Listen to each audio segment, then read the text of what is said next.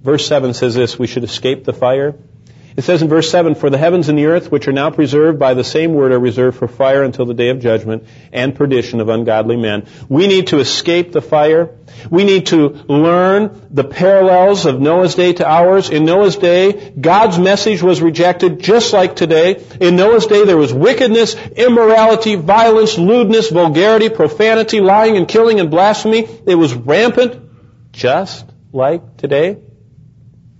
In his day, a remnant found grace, and there's a remnant that believes today. In Noah's days, or shortly before it, Enoch was translated out of this planet, picturing the rapture of believers, which we are going to experience, or a generation perhaps not too far removed from us. Someone once said, if God doesn't destroy our world, He'll have to apologize to the pre-flood world and to Sodom and Gomorrah, because we're living the same way. Well, here's the last note. Look at verses 8 and 9. If we are to trust the Word, verse 2, if we're to expect scoffers, and they're here, verse 3, if we're to resist the lie, verse 4, if we're to affirm the Creator, verse 5, if we're to remember Him as Judge, verse 6, if we're to escape the fire, verse 7, then here's the sweetest note of all, verses 8 and 9. Let me read them to you. But, beloved, don't forget this one thing, that with the Lord 1 day is as 1,000 years, and 1,000 years is a day. Now, what does that mean? I've heard that played with endlessly for making the earth, be endless years long. No. God is outside of time. With God, time is not a problem. I mean, with Him, a day is 1,000 years. Or 1,000 years is just a day. We could put it this way. 1,000,000,000 years is a second, or a second is 1,000,000,000 years to God. I mean, you can make it as big as you want, because God is outside of time. But why did Peter say this? For the next verse. Here's the emphasis. The Lord is not slack concerning His promise. Everything's on schedule. Time doesn't matter to God. He's got it all planned out. As some count slackness, but He is long-suffering toward us.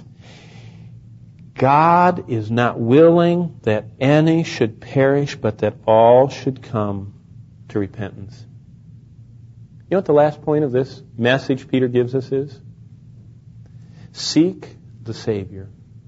Seek the Savior. While you hear His voice, while you feel the knock of His Spirit on your heart's door, seek the Savior. Think about the terror that those people in Noah's generation felt when the first raindrop hit them. They'd never felt rain. And here, they're all gathered around mocking this old man in this big boat with all of his animals. He was a real animal lover, and he took them with him. And all of a sudden, they heard that as God shut that door. They thought, boy, that's interesting. How'd they do that?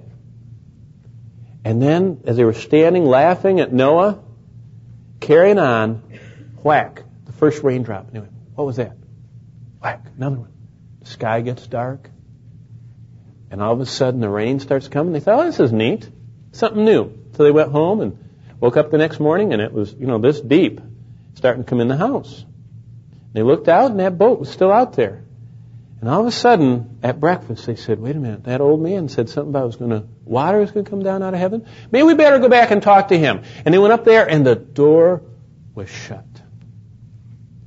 Someone wrote this, it will be a moment of sheer terror when unbelievers face a holy God and realize with absolute certainty that they are eternally lost. That must have been the feeling of the people in Noah's day when they saw the flood waters rise above their heads and knew the door to the ark was unalterably shut.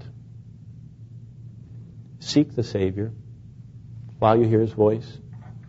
Trust His book while you have an opportunity. Live life expecting scoffers, resisting the lie they give, affirming your Creator, remembering He is Judge, and just live a life that will escape the fire. And that only comes by seeking the Savior. If you've never bowed the knee to Jesus Christ, you can do it right where you sit.